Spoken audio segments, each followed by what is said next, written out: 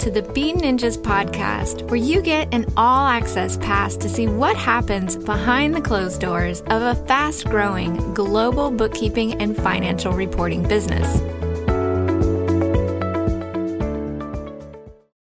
Welcome to the show, Kiri. How are you doing this morning, and where are you calling in from today? Oh, great to be here, Wayne. Thank you. I'm actually in Medellin, Colombia. Excellent. Today, we're going to chat a little bit about tips on scaling up an e-commerce business and also selling on Amazon. So a little bit of your backstory. I'd love for you to share with our listeners how you got started. In my research, I identified you were once a banker in New York. How did you make the pivot to get started with Amazon and e-commerce? Yeah, so it's not exactly the most logical career move to go from banking to where I am today. But the story is I was out of university. I worked at a retail bank in Australia doing corporate strategy and moved over to New York to work for JP Chase doing a similar role and eventually doing sales for in their business banking division. And during my time working for JP Chase in New York, I started an e-commerce business on the side, which is selling craft products, essentially. And it was just something that I was doing for fun because I liked doing this stuff in my free time. And I learned how to set up my WooCommerce website and learned how to create sites in WordPress and Etsy and accounting. And I had to learn absolutely everything about e-commerce and content creation and running a little business on the side. And I really enjoyed it.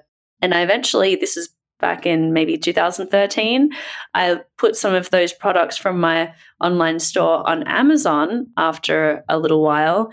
And it was really exciting to see that platform really taking off. So I was just sort of doing my corporate job and having this little side business on the side for fun primarily.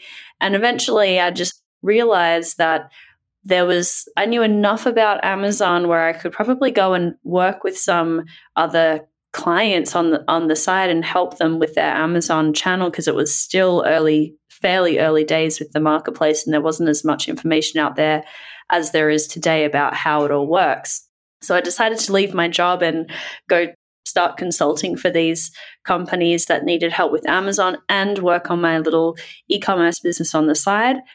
That was 2015. I was just doing this by myself, and eventually my husband joined me and hired a contract employee at the end of that year. And today in end of 2019, we're 25 people doing the Amazon optimization marketing thing at Bobsled Marketing, which is my main company. And then the craft business on the side is actually just one employee, or 1.5 really. And that's still chugging along as well. But I've really honed in on the Amazon space over the last 5 years. Awesome. And I heard you have an interesting story about scaling up your team while being a mother yourself and also in hiring other moms. Can you tell us about that? Yeah. So when I started I've got a 3-year-old son. And when I first started hiring, I had no immediate plans to become a parent. But I did realize that in my corporate life, the hardest working people around me and the most focused people were parents. They came into the office and they got their stuff done. There was no wasting time. It was, I'm here for 8 hours. I want to get out of the door at 5 p.m. so I can see my kids. I'm just going to get in here and get my stuff done. And they were just like so productive. And so I always knew that parents had this kind of superpower of extreme focus and knowing what they want and being just get in and get it done. So when I first started hiring for for Bobsled, the agency, parents were high on my list of people to look for, because I also was really, at that time, cash flow was thin and I couldn't afford to hire anyone full time. So I looked on this website that I'd heard about called hiremymum.com, which is still around and still a really great resource both for prospective employees and employers. I sourced my first few employees from this website called Hire My Mum, and they were pretty much all mums. Awesome. Would you also share with us maybe your top 3 tips for scaling an agency business? And I understand you've also built it to operate in day-to-day operations with little or none of your time. Well, yeah, it took almost 5 years to get to that point. And I think the dream that people have when they're considering entrepreneurship and is that they want to have passive income and not have to work and have someone else run your company for you. And that's a great thing to aspire towards. But my personal experience with these 2 companies has told me that that's certainly possible, but it takes a long time to get there. And you need to work 3 times as hard to get to the point where you don't have to be involved with the day-to-day. So for me personally, what it looked like with the agency is I was very, very fortunate. 1 in a million chances, really. One of the first people that I hired ended up becoming the president of my company today. And she's worked through lots of different roles in the company. She actually came to me with a lot of experience in a leadership position, but she was looking for a complete career change and so was willing to start at the bottom again, essentially. But she already had that leadership experience. And so it was just, this is a very fortunate series of events, but I was lucky enough to already have that person within my company and then be able to give her more and more opportunities to step up and move through different roles to the point where she's now running the show. It certainly took a lot of time to get there. The company had to just get to a certain size before you can afford to pay someone an executive salary as well. So there's a lot of things that you need to get in place before that's possible. So, what is the time freedom from having that key employee taking over the operation side allowed you to do? Are there any other ventures outside of bobsled marketing that are currently deployed or in the works? Yes. I got a message from someone I don't know on LinkedIn yesterday saying, wow, just really admire your tenacity to start all these different ventures. And I wrote back and said, it's an addiction. It's truly an addiction for me. I mean, I get this company to a point where I can appoint someone as president to run the day-to-day and I don't have to do so much myself anymore. And I immediately start another project, which is so taking what we do at Bobsled, where we work with larger, more established branded manufacturers, typically with revenues of 10 million or more, and we handle basically their entire Amazon sales channel with advertising, marketing, and operational support. But that kind of program is limited to companies who they need external support and they're willing to outsource essentially for a period of time.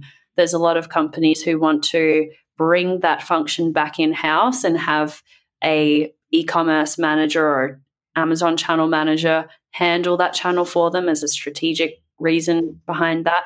Or it can be just they're not in a financial position to spend thousands of dollars a month outsourcing this and they'd prefer to do it in-house. So I've started this separate project called the Marketplace Institute, which is designed to help brands to bring that function in-house or initiate their Amazon channel using their internal resources. So that's been in the works for about 6 months and taken up a lot of my time to put all that content together, build up that brand, and talk with a lot of customers about what they're looking for and how they currently get information. So I've taken all of the time savings from not running the day-to-day of Bobsled and basically sort of started a new company within Bobsled, which has absorbed all of the free time that I would have gained if I had just decided not to do anything else. Yeah, I'm interested in learning a bit more about the marketing and brand building piece you mentioned. So let's talk about how you've been building your profile and also marketing your businesses for a moment. I understand you've published your second book in September titled Amazon for CMOs. Why did you decide to go the publishing route? Yeah, so I've published a book in 2016 called The Amazon Expansion Plan, which was a very tactical how-to book about how to sell on Amazon if you're a branded manufacturer. And that was a good source of both credibility in the space and leads. And for the entire existence of Bobsled, I have made a real concerted effort to put a lot of content out there into the world, explaining our best practices and what this new program means for you if you're selling on Amazon. We've done a weekly blog for about 4 years, and we've just shifted down to twice monthly because we've got a lot of other content channels as well. So content's been absolutely essential to building Bobsled in this space, which has become very competitive. It wasn't as competitive 5 years ago. Now it really is. Content's always been important. The first book and then this second book I published this year, really an extension of that. And there's a different kind of audience that you can reach if you publish a book, and especially if you get a printed edition of that book out, and even better if you can do an Audible version as well. You're reaching a different audience. So with the blog, I've got subscribers from the blog who are familiar with our content, but there's some people that will prefer to sit down, read a book, highlight it, get some Post-its out and write some notes to themselves. I've seen these like marked up copies of my books where people have like written their to-do list in there, and that's how they prefer to consume information.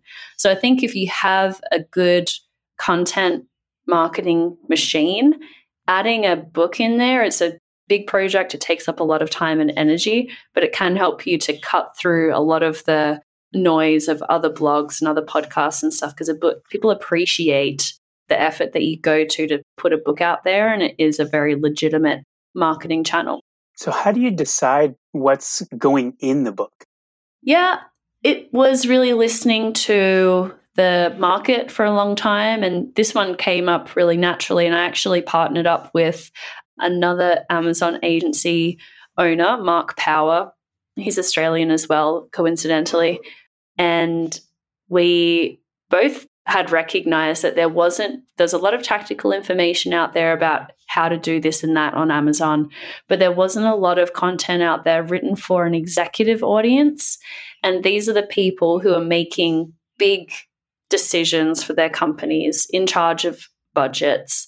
And especially for mid-sized to larger companies, there wasn't anything really out there to help those folks make decisions and give them a framework of how they should be thinking about this channel. So it came up naturally, and I think that's the best way to identify a white space with content marketing is just listening to your prospects and your customers and to your industry in general, and listening for gaps in information. So you've listened and you have the big idea. How do you fund a book launch? And was your experience to go self-published, or did you work with a traditional publisher? Yeah, we self-published this one, and it has the benefit of self-publishing. The biggest benefit, in my opinion, is speed. So it's not so much about, I think that there's a slight edge that you get with credibility if you go with a traditional publisher. It shows some level of like the publisher has really decided that you're worthy of this project. And in the past, I think it meant a lot more than it does today. But for us, like the Amazon ecosystem and everything just changes so rapidly. And if we were going to work with a traditional publisher, it would be 2 or 3 years until we could get the book out. And that's just like the whole world changes in 2 years. So we decided to go self-publishing for that reason. And I think that that really met our goal of putting something out there that we had complete control over the content and how we said things and the tone and what we were going to talk about. We interviewed about 15 CMOs for the book as well, which was a nice touch because we could really put the voice of the industry in there and not just be up on our soapboxes talking about how much we know about Amazon. We actually brought in a lot of people to comment on their strategies and what had worked for them and what hadn't. So we had a lot of freedom with the content, and we got the book out the door within I think like within 6 months of me pitching this idea to Mark, the book was launched. So that was the big benefit. Excellent. And congrats.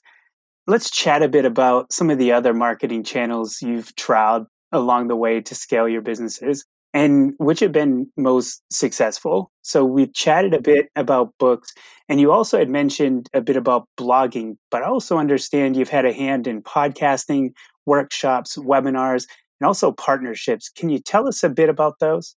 Yeah. So the content comes in all shapes and sizes. We're doing this podcast right now. We just talked about a book, but content is particularly in a very complex space. Like Amazon is hugely complex, and there's no end of news and updates and changes and stuff going on. So it's a space where my target audience needs a lot of education and help understanding what's going on. So it's a very rich area to be developing content. So we've tried lots of different formats for that. The blog has been essential in building a steady stream of leads coming in for the agency. The podcast has been harder to quantify because podcast metrics suck and there's just, it's impossible to like demonstrate a really clear ROI. But I speak with a lot of people who listen to the podcast, and I know that several of our clients decided to work with us because they like the podcast, and that's how they discovered the company, and they realized that they're aligned with our voice and all of that. So I think that podcasting is not as much of a traffic generator as it is a way to align yourself with your audience.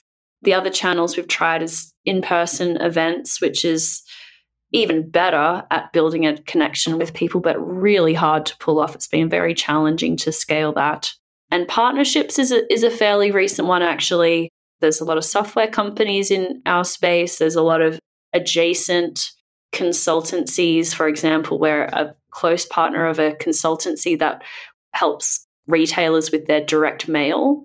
And so we've done a lot of business together. So that's something that we've started to explore recently. And that kind of partnership can extend into sharing content with each other's audience and stuff like that too. So it's been honestly just a lot of trial and error to see what works and what doesn't. And the workshops are difficult to justify at this point against something like the blog or the podcast, where we know that we've definitely converted business from those things. Whereas the workshops they cost a lot of money with travel and catering and stuff like that, and we haven't seen as clear of an ROI. So you also write for Forbes. How did that opportunity come about?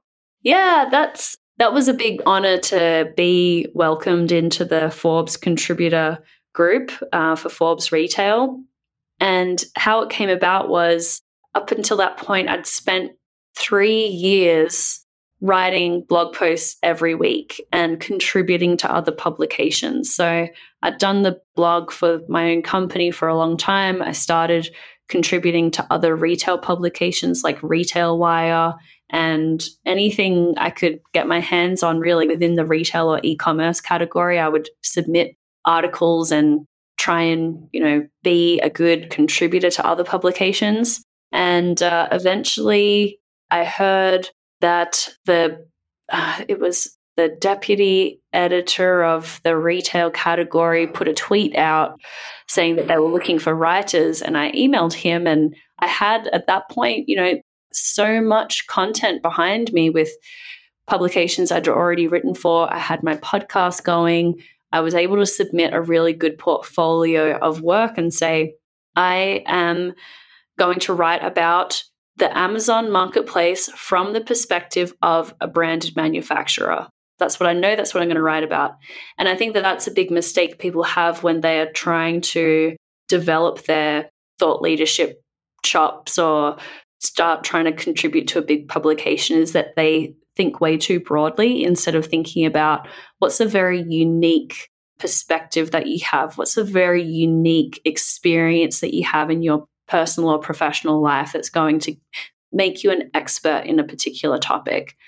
that's how I came across that opportunity. And that's the advice that I have for people who want to do this is get really specific, build up a lot of material on that topic, and keep your ears out for publications who want to expand their group of contributors. Because, Forbes and Inc., as examples, they have huge teams of contributors. And for them, it's a very core part of their business. So they definitely need contributors, but they want contributors who are really going to pull their weight. Yeah, I've heard the riches are in the niches. So yeah. It's a great tip. So how has contributing to Forbes helped you in your business specifically?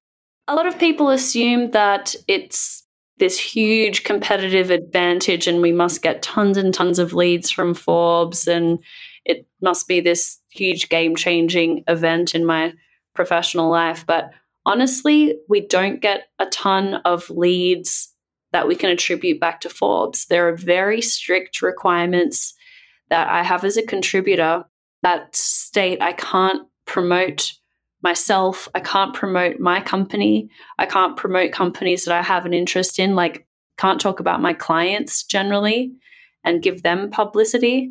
So you're really constrained in what you can talk about from a self-promotion standpoint. And as a result, we don't get a ton of leads back to Bobsled saying, oh, I saw this piece about your company, because I can't write about my company. But people, where it has been valuable is I have developed a big personal following of my work on LinkedIn, and there's people who subscribe to those pieces and see them as soon as they get posted online. So they know me and then, might follow me on LinkedIn or Twitter or something. And then if I'm doing my job properly, I'm posting valuable content much more than I'm actually asking for people to check out something that I'm trying to promote, like the Marketplace Institute or something like that. So it's at its core, just like every other form of content, it's a long-term play. There's not been any immediate ROI from doing it. I've been writing there for almost 2 years now and have only really sort of hit my stride with a decent following there.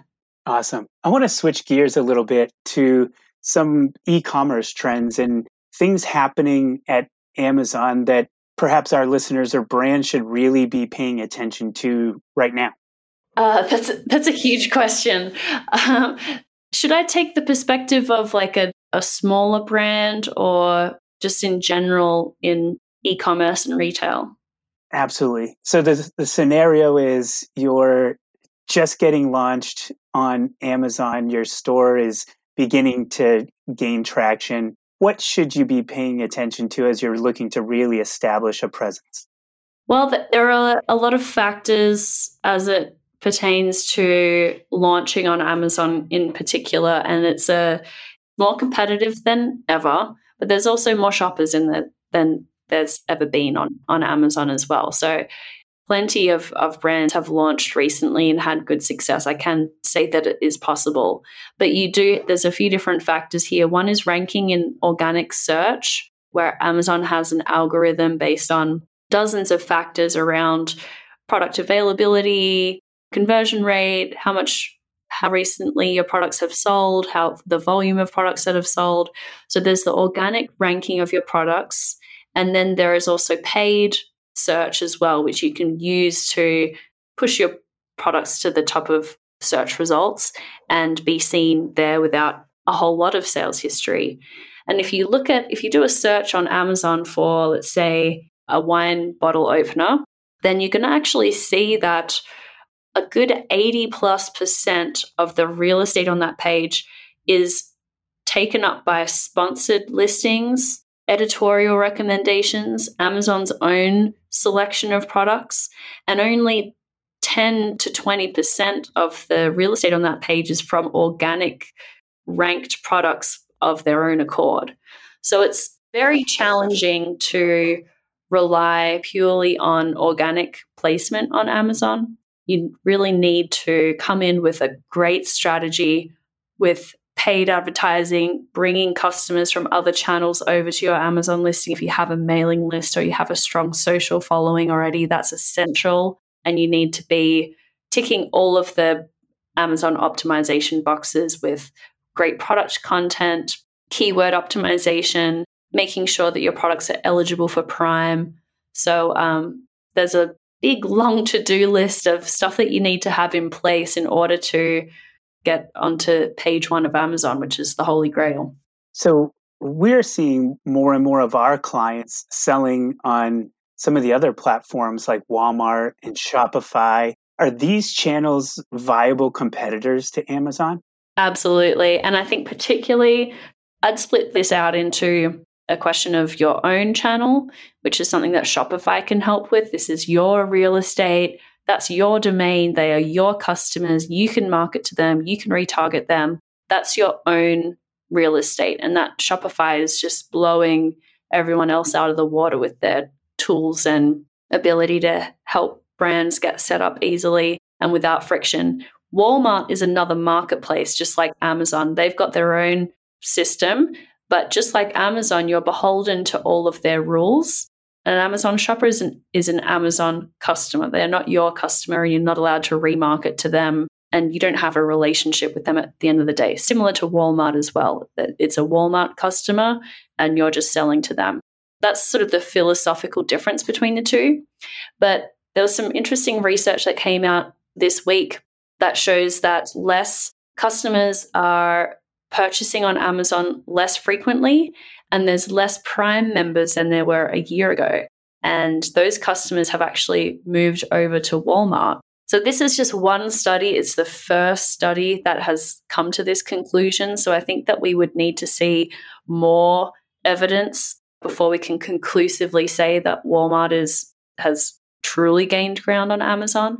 But anecdotally, from speaking with brands that have launched on both marketplaces, Walmart tends to capture about 10% of the revenue that the brand does on their Amazon channel. Awesome. So, Kiri, I want to switch gears again a little bit. I know that you're a mom and you have a passion for hiring other parents within your business. I want to chat a little bit about personal productivity. What are some of your go-to processes or practices, maybe some tools for being productive and effectively managing your time and energy across all these demands? Yeah, there's a recent discovery, well, a semi-recent discovery of this this business management methodology called Traction and the Entrepreneurial Operating System. And the author is Gino Wickman. And a lot of listeners are probably familiar with this already, but it's something that I've recently really held on to. And the concept is that if you're an entrepreneur, you've got these special talents around having a vision and thinking in the future and solving problems and listening to the market. And you've got your own strengths if you're a visionary. There's another group of people called integrators, and they have different strengths. They can take a mission and break it down into steps. They can manage people. They can keep things on track. They're process oriented. And the whole concept of this operating system is that if you're a visionary, you must have an integrator. You're too crazy on your own. You're like a whirlwind going around finding new projects and never finishing anything. And so that I've been very fortunate, as I said at the beginning of the show, to have found my integrator in Julie very early on, and for that to be a very natural relationship that developed. And we have that dynamic of a true partnership there. And so I've got the same relationship in my e-commerce company as well. I've got someone who's been managing that company full-time for a year now, and we've got that same relationship too. And so I would say if you're an entrepreneur listening to this show, whether you're at a point where you can financially go out and find that integrator, you need to start thinking about your time and energy and how you're spending it in that relationship, because you've got a unique ability, and it's usually very difficult for a visionary to also be an integrator. It's almost impossible. I know that that's kind of esoteric. It's not super actionable. It's not like, this is how I write things down in my daily to-do list. But for me, that's the essential part of focusing my time and energy on the things that I'm uniquely qualified to do versus trying to be the one developing processes and managing people.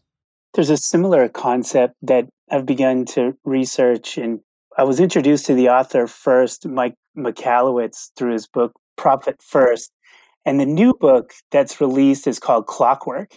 And it's similar in its messaging, where each business has what he identifies as a queen bee role. So there's one main thing that needs to be achieved within your business. And what you need to do is identify those team members that support the queen bee role and protect their ability to do that function at all cost. So you bring in other people that have skills, but it also presents a structure and a system similar to how Traction identifies that EOS, where it says there's an operating system that should be ingrained in your business, and it's going to allow for those key team members to work on those unique superhero strengths that they bring, and also remove them from those tasks that may be pulling them away from that. So just another recommendation and resource for those listening. I'd love to wrap things up. And what we typically do is we ask our guests the following question. So, Kiri, what does financial freedom mean to you? So on a scale of 1 being just getting started to 10 being financially free, how far away do you believe you are today? And let me ask, is this even a goal for you? Yeah, it's a really great question. I would say on the scale, I would be about a 7. And what it means to me is having the time and ability to work on what I want and when and what I want to work on. So, like I said, I've sort of moved from one project straight onto another, but that's because it's exactly what I wanted to do. And that means a lot to me. I don't think that I'm ever going to want to fully retire and sit on a beach and do nothing. That's my personal idea of hell. I always want to be working on something, but I do have the freedom to more or less choose what I do spend my time on. So it's been a goal of mine for some time, and I think I've more or less achieved it. It seems like what you found is really purpose, and really how I've identified that is finding those things that you really take joy in doing, but also that have a positive impact on maybe your team or your family or the customers and clients you're supporting. So for me, that freedom is really in that alignment where I'm working against and fulfilling my purpose. Well, thanks so much, Kiri, for joining us today on the Bean Ninjas podcast. Thank you, Wayne. It was really great talking with you. You as well. Take care. Thanks for listening to the Bean Ninjas podcast. Here are 3 ways to grow your freedom business faster. Number 1, download our free Zero Small Business Toolkit. Go to beanninjas.com/podcast gift and use our cash flow forecasting template as well as the other resources available. Number 2, subscribe to this podcast. Don't miss another episode, as we'll be bringing you more inspiring guests, small business finance and zero tips, and also an inside look at how we are growing Bean Ninjas into a global brand. Finally, they say the best way to retain what you learn is to share or teach what you've learned with someone else. So leave a review on iTunes with your key takeaway from this episode. Alternatively, you could also post and share this podcast on social media. Be sure to tag us at Bean Ninjas or use hashtag Bean Ninjas on LinkedIn, Facebook, Twitter, or Instagram. This will help us to grow our community and help even more small business owners to create freedom through stress-free finances. So once again, download, subscribe, and share. That link again, beanninjas.com/podcast gift. Catch you on the next episode.